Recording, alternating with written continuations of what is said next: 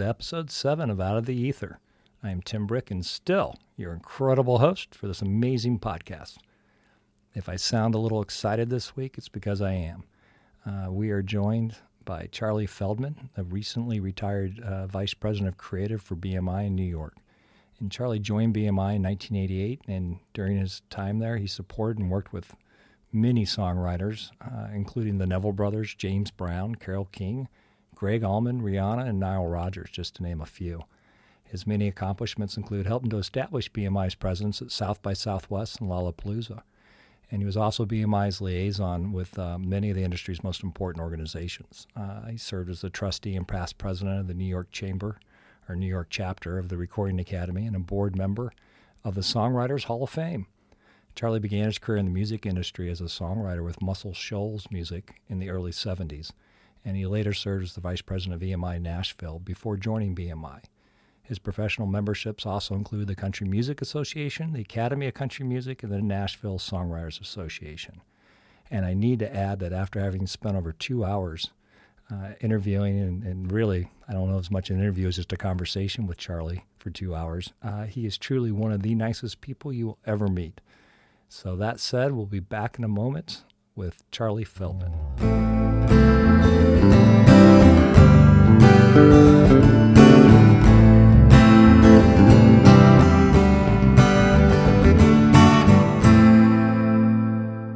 Hi, Charlie. How you doing?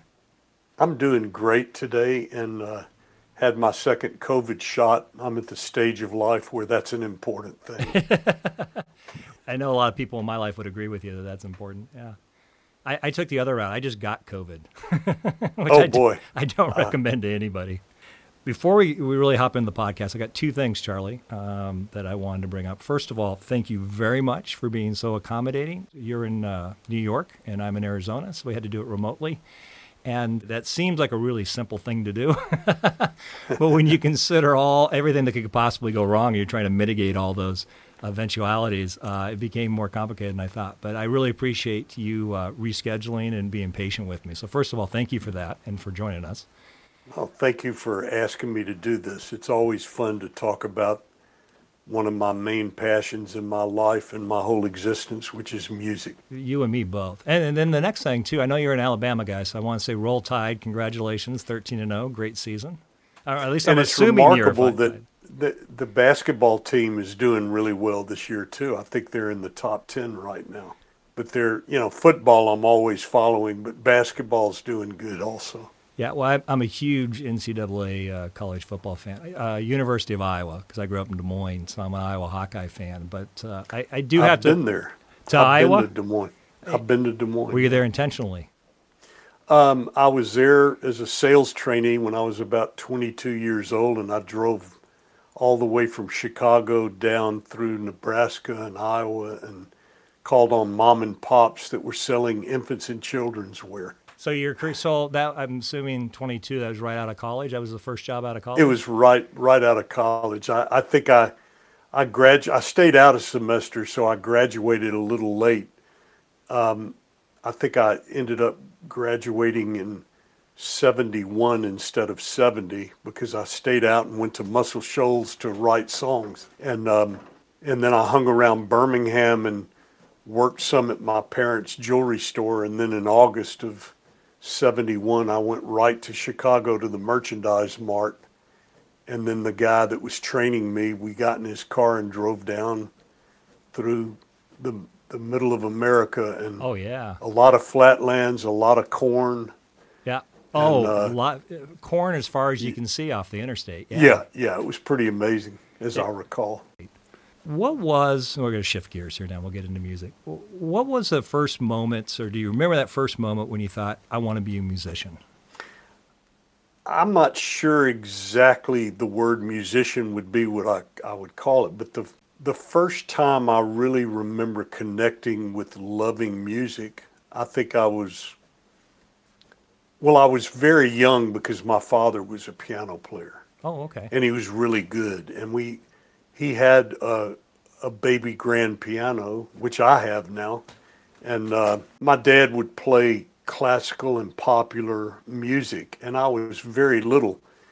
And I just loved what he was doing. I loved the sound of the keyboard, the sound of the acoustic instrument. But when I really connected with recorded music, I think I was 7 or 8, and I was probably younger. I was probably 6.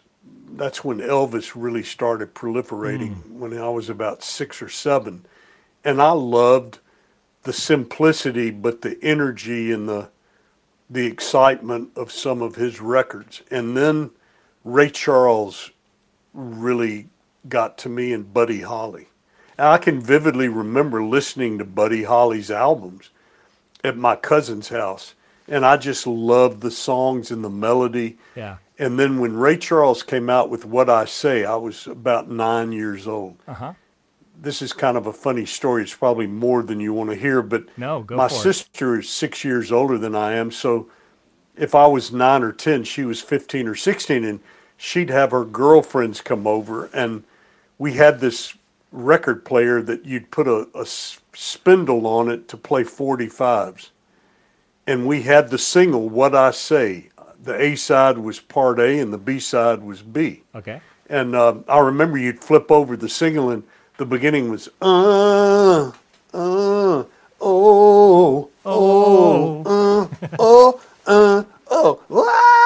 what I say. Yeah. But I used to get the extra 45 spindle and pretend it was a microphone, and I'd stand there and pantomime to Ray Charles. And when my sister would have her girlfriends come over, she'd say, Charles, do Ray Charles.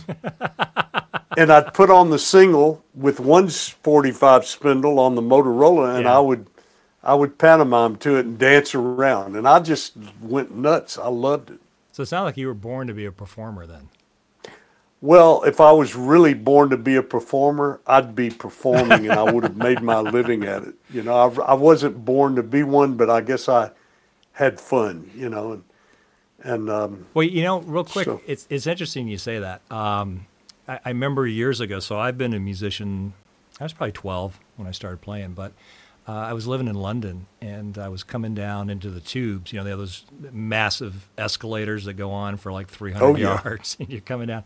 So I got on the top of the escalator, and, you know, there's all the buskers, and there's all kinds of guys that play, and I think I don't know if they pay a permit fee for really good spots, but this was in Leicester Square. And I'm at the top of the escalator, and I hear a saxophone and a drum, and that's it. And there's the two of them. And so because that escalator's so long, I had like a few minutes, I think I was on it, and I'm listening to these guys intently, and I'm like, my God, that may be the best saxophone player I've ever heard in my life, yet no one knows who he is. And this is the extent of his career. Now, maybe he did go on after that. I don't know. He may have played a bunch of albums or something. But I remember that moment, it was the first time it really hit me that talent alone isn't enough to determine success in the music industry. I mean, it seems like it's definitely very important. Don't get me wrong. I'm certainly not diminishing it. But there's so many other things that come into it. You know, I think there's so many different levels and elements. And first of all, what is success? You know, I think the simplest way that I've always come to define musical success is, and there's all levels of it, but being able to make a living in music, whether you're making music. You know, I think the simple answer to musical success is everybody wants to be a star. Right. But, you know, it's a very, very elite group of people that achieve A++ success as an artist. Yeah. But there are many successful artists that make a living at it and enjoy what they're doing. They may be less recognizable and more anonymous, but that's what I mean by levels of success. You know, we could talk about Taylor Swift. I remember meeting Taylor when she was 14. She actually came to our creative office in New York while she was still living in Pennsylvania. I did not bring her into BMI. One of the people I had hired and who was on my team knew a guy in Philly that was acting as her manager at the time, which was short-lived, but he engaged with that manager and had Taylor come to the BMI office. I think I must have been out of town, and my buddy, J.W. Johnson, who's now a manager of really great producers, he lives in New Jersey, but works in the greater New York area. He signed Taylor Swift to BMI. So about a year later, I happened to be in Nashville during Country Music Week, and I bumped into a buddy of mine who was the CEO of the distribution wing of Universal Music. Okay. His name is Jim Urey, and he's a fantastic guy, very charismatic guy. And Taylor had just had this big record, Teardrops on My Guitar. And I went up to him and I said, Jim, this guy Mike Borchetta, who signed Taylor to his record label, Big Machine, I said, is this guy a genius or what? And he said, Scott Borchetta is his name. Mike was his father, and he was a promotion guy. He said, Scott Borchetta is a really good record man, but I have to tell you, Charlie, Taylor Swift is the hardest working artist I've ever been around. And he represents Island, or he was over the distribution of Island Records, MCA Records, Republic Records, Def Jam, all the Interscope, all these big labels. And he said, this woman, who was at that time going on 15 years old, he said, if she's not working writing songs, she's up in the morning on the phone talking to disc jockeys all over America, or she's out promoting, or she's talking to her fans. He said, she's the hardest working artist I've ever been around. The point I'm trying to make is, there are many people that say they're artists and they want to be artists. I mean, you take all these A-plus artists, every one of them, not only are they intuitive, do they have a healthy obsession, but they're the hardest working people out there. And most people say they're an artist, but they're not really working that hard at it. Right. And you to compete, you have to be real strong and really hard working, and you have to be smart, intelligent, because most great artists, they are driving the bus. Mm-hmm. They're not a passenger sitting 3 seats back in the bus. And most people that want to be a hit artist, they don't know how to drive the bus. Well, two things come to mind listening to you, and I agree with you 100%. There really is no substitute for hard work. Although I've found a lot of times in my life, people maybe look at something and they think the end result is where you started, and it's not. It's the end result usually after a lot of hard work. There was a song years ago I was co-writing with somebody, and one of the lines I wrote was, an overnight success after 40 years of stress. It takes a long time to get there. And then all of a sudden everyone's like, wow, look at this person. They came out of nowhere and now they're a big star. And it's like, well, no, they've been working on this for 40 years or 20 years, or Taylor was a lot younger. So, and most of these people, I don't think it's about making money. I think it's right. They're driven to be who they are. Lady Gaga, a lady that worked on my team, and now she's heading up the contemporary music. I'm retired from BMI. I just finished my consultancy, so I'm a free man. But the lady that worked with me for years, who's a great lady and passionate about music, she was really I didn't know about Lady Gaga until she did a showcase for us when she was 17 and she had black hair. And this woman, Samantha Cox, who is still at BMI doing great, she championed her. That's how I came to know about Lady Gaga. And now, Charlie, Lady Gaga real quick, was the hardest working young lady I've ever seen. What? She in the same class. I'm sorry to interrupt. And I want you to continue on Lady Gaga. I just wanted to ask you real quick. So when you saw her at 17 in a showcase, did you know right then, like, wow, she's special? I knew she was special. I can't tell you one song that she performed. At that time, she was playing a keyboard, a synthesized piano, okay. And she had a woman named Lady Starlight who was a DJ. And Gaga had on a black and gold pinstripe leotard, very charismatic, very great personality, great instrumental chops, and obviously had a great vocal instrument. Yeah. but she was more to me at that time of a personality, and she wanted to engage with all the people around her, and she was hungry to please everybody. And I don't mean be a servant. I mean, she wanted to entertain everybody, and she was very aware of the fans, and she was just had a great personality. I mean, to me, her personality at that time, and maybe because she had black hair, it reminded me of Liza Minnelli meets Lucille Ball meets, she wasn't silly funny, but she was just charming. And, that's the last time I've been around her in person. I've seen her in a crowd of 70,000 people, but when she was just starting at this, or not just starting, but she wasn't famous. Right.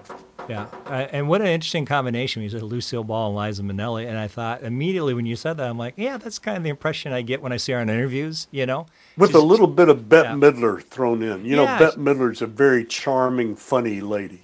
Well, exactly, because she's got, there's interviews I've seen her, I'm like, wow, she's very quick-witted, that's why I guess when you said Lucille Ball, I was thinking about that. But yeah, and incredibly charming. She's one of my favorite artists. For female artists, the other one I love is Pink. I don't know if you ever got a chance to meet her or work with her. I have met Pink, and I have not had conversations with her, but what I got from Pink, what I did was, at the Songwriters Hall of Fame, she tributed her publisher, a guy named Martin Bandier, who had tremendous success. He was the chairman of Sony ATV Music Publishing until about a year ago, and he retired to now he's building his own publishing company, but he's been around for years. And she got up on the stage with her guitar player to tribute Marty, and she sang a guitar vocal. Her guitar player played, and she sang Me and Bobby McGee, which was one of the premier songs in Marty's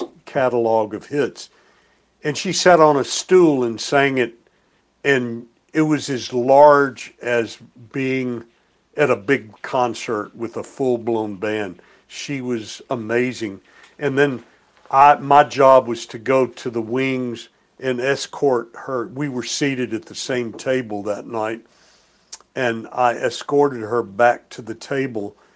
And what I got from her is a very down-to-earth, humble person, actually. Yeah. No airs, no attitude, just a very straightforward, good person. I can't tell how happy I am to hear that, because I really like her a lot. It's another person who I've seen interviews and some different things outside of just her music, which I really enjoy. It's always a big disappointment. I was doing an interview yesterday with somebody, and they were talking about a musician, songwriter, very, very famous, who I really, really like. By the time I got out that interview, I had to kind of second guess my ability to judge character. I want to circle back. I know you were a songwriter with Muscle Shoals Music. Did you work in the studio? I never recorded in that studio. It was when I was 19 years old, and I did audition in the control room for Ahmet Ertegun. Oh, wow. The guy that was the legendary owner of Atlantic Records. But I never did record with that great rhythm section. I was close to him, and I'm still good buddies. Bless his heart, Jimmy Johnson, we lost him. David Hood, I'm still good buddies with David. I knew Jimmy well, and we used to talk periodically. But it was such an entry level for me. And the two brothers that I went up there with, they were, at that time, they were more adept at navigating the waters up there than I was. And I was shy, and I wasn't confident like they were. Okay. So they ended up being able to do things there. I left and went back to college and graduated. But we did collaborate, and we wrote songs together, and I did get to meet some people while I was up there. I was only up there for, I think, 3.5 months. I stayed out of college my last semester of college. That's why I graduated late, because I decided to go move up there. These two brothers, Steve and Tim Smith, talked me, they said, come on, go up there with us. And I went up there with them, and we actually were signed as writers together and as an artist. We did a production deal with Muscle Shoals Sound as artists as well. I can't think of too many better reasons to drop out of college than to be a songwriter. Oh, it was, I don't regret anything because I went back and graduated, but man, it was an incredible time up there. It really was. And just for listeners that maybe don't know, Muscle Shoals, so the Stones, let's see, they recorded Brown Sugar and Wild Horses there. Percy Sledge did When a Man Loves a Woman. Mustang Sally, Wilson Pickett, I think, was recorded there. I'll Take You There, Staple Singers. I believe that was another. Absolutely. I know Bob Seger, Old Time Rock and Roll for sure. I think Paul Simon recorded there too, didn't he? He did. He did. I think he did There Goes Rhymin' Simon. Kodachrome was a big hit from. And I met Bob Seger there later after I had moved to Nashville. I came back down. I used to come back down like in 74, 75, and I walked in the front office. Diane Butler, who's a great lady, she was managing the studio, and she's sitting there, and Bob Seger sitting in a chair talking to her. He was just a very, very real guy, very nice guy. I walked in one day in the screen door by the control room and looked in there, and I saw the rhythm section. Steve Cropper was playing guitar, and Rod Stewart was in the vocal booth, and he cut, I think, part of Atlantic Crossing there. Okay. He cut It's Not the Spotlight, and I've Got to Use My Imagination, which Gladys Knight had a hit with later, I think. Why do you think so much incredible music came out of Muscle Shoals? What was it about that studio or about that environment? Well, it started at another studio, Rick Hall. Have you ever seen the documentary Muscle Shoals? I have not. I've had probably 4 dozen people tell me I've got to watch it, so I will watch it. I'm bringing it up for you and also your listeners. It's a very special documentary, and the core of it is really it's about the magic in the atmosphere in Muscle Shoals, but it really does focus a lot on Rick Hall, who they would call the father of Muscle Shoals. And basically he started a little studio above a pharmacy and then later moved it to Avalon and built a cinder block studio where Clarence Carter, Mac Davis, Paul Anka, the Osmond Brothers, Tom Jones, Candy Staton, Jimmy Hughes. Probably the first big hit in Muscle Shoals was cut by Rick Hall by an artist named Arthur Alexander called You Better Move On. And the Stones covered it and had a big record with it. You asked me to give up the only love I've ever had. You better move on. You better move on. I left out the verses, but it's a really special song. And Rick, it was a first million seller out of Muscle Shoals. And the rhythm section, he built a rhythm section, and the Muscle Shoals Sound rhythm section left Rick Hall. I don't know if you know the story, but no. Jerry Wexler, the other great music man at Atlantic Records, who developed the secular career of Aretha Franklin, who cut the tracks of her first big secular hit called I Ain't Never Loved a Man the Way I Loved You. You know that song? I don't know I've that never song, loved a man the way I loved you. I love that you keep singing to me, though, Charlie, so keep it up. And for the listeners, well, it probably sounds awful, too, but it's a way to communicate. No. I actually really like your voice, and we're going to get to that because we're going to play some of your tracks. What I was saying, though, is the rhythm section at Rick Hall's studio, they wanted to grow and become their own people. Okay. And Jerry Wexler enabled them to start Muscle Shoals Sound. So they went and bought this building on Jackson Highway, but they were the musicians that played on a lot of the Aretha hits. And they broke away from Rick Hall and became successful in their own right. Well, and I have a very special place in my heart for Atlantic Records because my all-time favorite band is Led Zeppelin. And Oh my God. without Atlantic, I don't know. My guess is they were good enough they would have wound up somewhere, but I know that relationship they had with Atlantic was very special. I'm not sure. I have a feeling that might have been the brilliance of Ahmet Ertegun. It could have been Jerry Wexler, but Jerry was the guy that developed Aretha's whole career. He produced all those, and Wilson Pickett. And Wilson Pickett cut a lot of his hits at Rick Hall's studio. Okay. And so it was all a big hybrid situation in Muscle Shoals.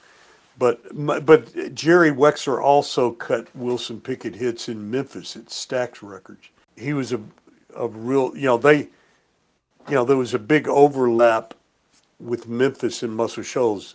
Otis Redding was picked up there was some sort of deal that Atlantic was responsible for there. And the other music man out of that Atlantic family was a wonderful man, Tom Dowd.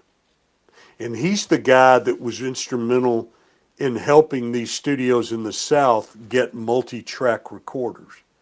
He was very instrumental in the development of more than 2-track. And I think Tom Dowd, who actually worked as one of the people on the Manhattan Project in New York, and he went on to produce great records by the Allman Brothers and Eric Clapton, and just amazing other big people too. So Tom Dowd. I'm actually old enough. When I was first in a studio, it was reel to reel. It was tape. Right. Charlie, you sent me a couple tracks, Lucky Charm and What a Life, and we're going to play them for the listeners. But I wanted to ask you, first of all, are those something new that you've recently written, or are those older tracks for you? Or? Well, I have a great story about Lucky Charm. What a Life is really an autobiographical song about my wife and I. And, I mentioned a lot of places that we've been lucky enough to travel to. That's something that really came to me one day playing my father's piano. The other song, it's kind of interesting. It's a year old, and I can remember now, it's a little over a year old because our middle grandson, Chase, who's now 13, in November of 2019, before COVID hit, he was spending the night with us. And he was sitting at the piano, and he played this lick. Uh-huh. And it was really an interesting lick to me. And, it was like 8:30 or 9 o'clock at night, and Janice and I were sitting in there, and I started listening to him, and I went over and sat next to him, and I said, "You're inspiring me. You're like my lucky charm, Chase." And that's where that came from. And I sat down and came up with this progression, and told him where to play that lick, and it's in every chorus. Okay. And then I ended up coming up with words after the fact, but the progression, he inspired me to create this kind of progression. So whether or not the song is ever heard by anybody, I love it. And when my friend Keanu has a little studio in Manhattan, so about January of 2020, Chase and his older brother Tyler, who's now 16 and a half, and he's been playing the guitar some. Okay. They came with me to the studio, and I knew that Chase was going to play the piano. Yeah. And so I put on a synth bass, and Chase played the lick, and I played the chords on the piano. And Keanu Kim is the guy that he sort of put the sounds together and came up with the percussive track. And after we got the track done, I said, "Tyler, why don't you go in there and see if you can put in a little guitar thing in the instrumental section?" And he said, "I don't know if I want to do it." I said, and Keanu was great. We both said, "Tyler, no harm, no foul. If you don't like what you're doing, or we don't think it works, we'll just go on." And he went out there and he started playing around, and Keanu had this great sound on the guitar. And we looked at each other after a while and said, man, that works. Yeah. So not only is Chase playing on the recording, but Tyler's playing the guitars. Oh, that's got to be really fun to be playing. So is your It's grandkids then, right? Is that what you're Yeah. Okay. Oh, Yeah. that's fantastic. So, And at the time, they were 12 and 15. And now they're 16 and 13 and 14. well, then it's even more impressive having heard the track. So let's listen to it now, and so our audience can hear what we're talking about. This is Charlie Feldman's Lucky Charm.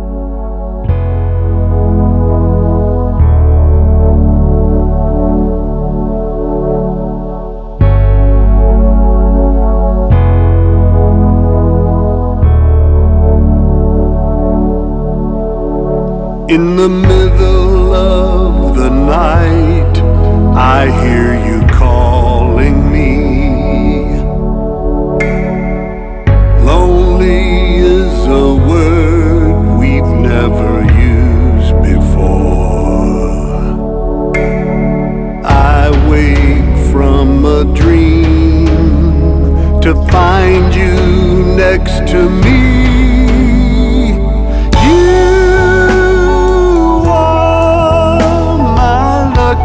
Charm. You are my only one. You are my lucky charm. You're the one. You're the one.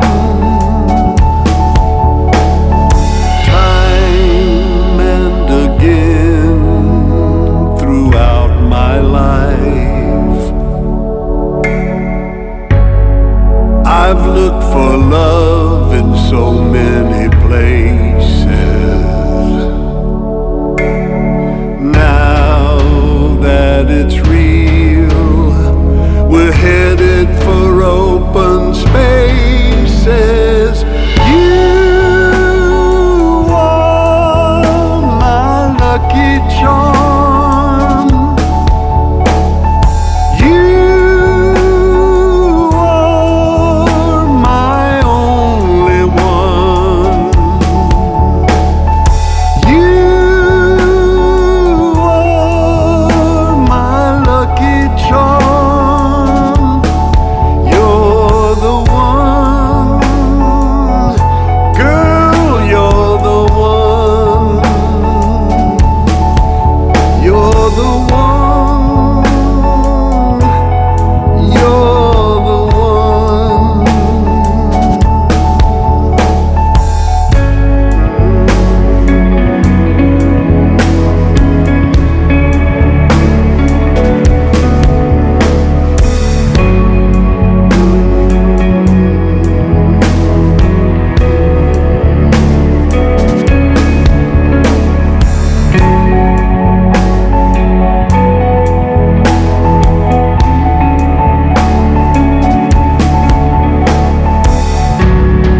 Now that it's real, we're headed for open spaces. You are my lucky charm. You are my only one. You are my lucky charm. You're the one, girl, you're the one. You're the one, you're the one. Love is real. Love is real. You're my lucky charm. Lucky charm.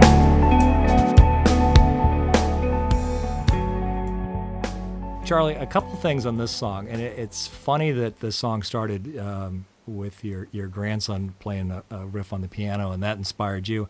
Because I think I already shared with you, you sent these tracks, and first time with Lucky Charm, when it started, I'm like, oh my God, that's Johnny Cash. I mean, it just totally sounded like Johnny Cash and a Johnny Cash vibe, and I loved it. And I stopped the song about 30 seconds in, because my studio is actually outside of my house. It's in a casita. I ran into the house because it was kind of late at night. I think my wife was already in bed, and I said, "You got to get up. You got to come hear this." And she's like, "Well," she figured it was something I was doing.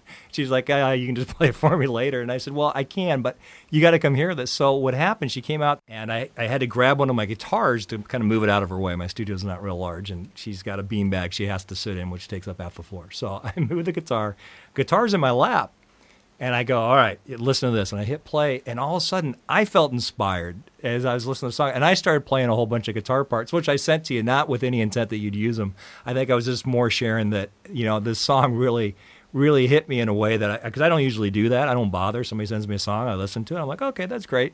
I might hear things because I do, I'm a producer and I'm a musician, but I literally was like, I got to play this part. I even got to record this along with the song. So my version has your grandson and I both playing guitar.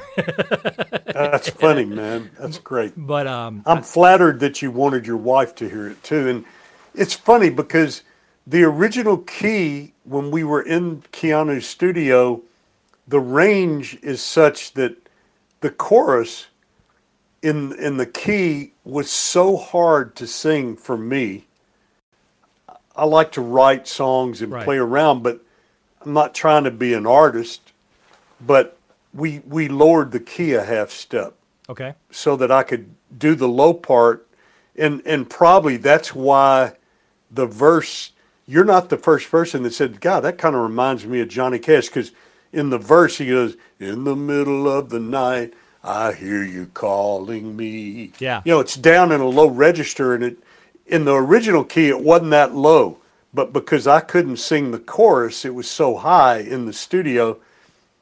Now I can sing the melody in the chorus. Anyway, just a little side story about it. But. No, and I always love hearing the background behind a song, because the other thing too, Lucky Charm, I immediately thought, oh, Charlie's writing this is a love song for his wife, but actually the Lucky Charm is your grandson then. Well, that's where it came from. He inspired me that night, and I just said, man, you're my lucky charm. We're on to something here. Yeah. And so I thought, wow.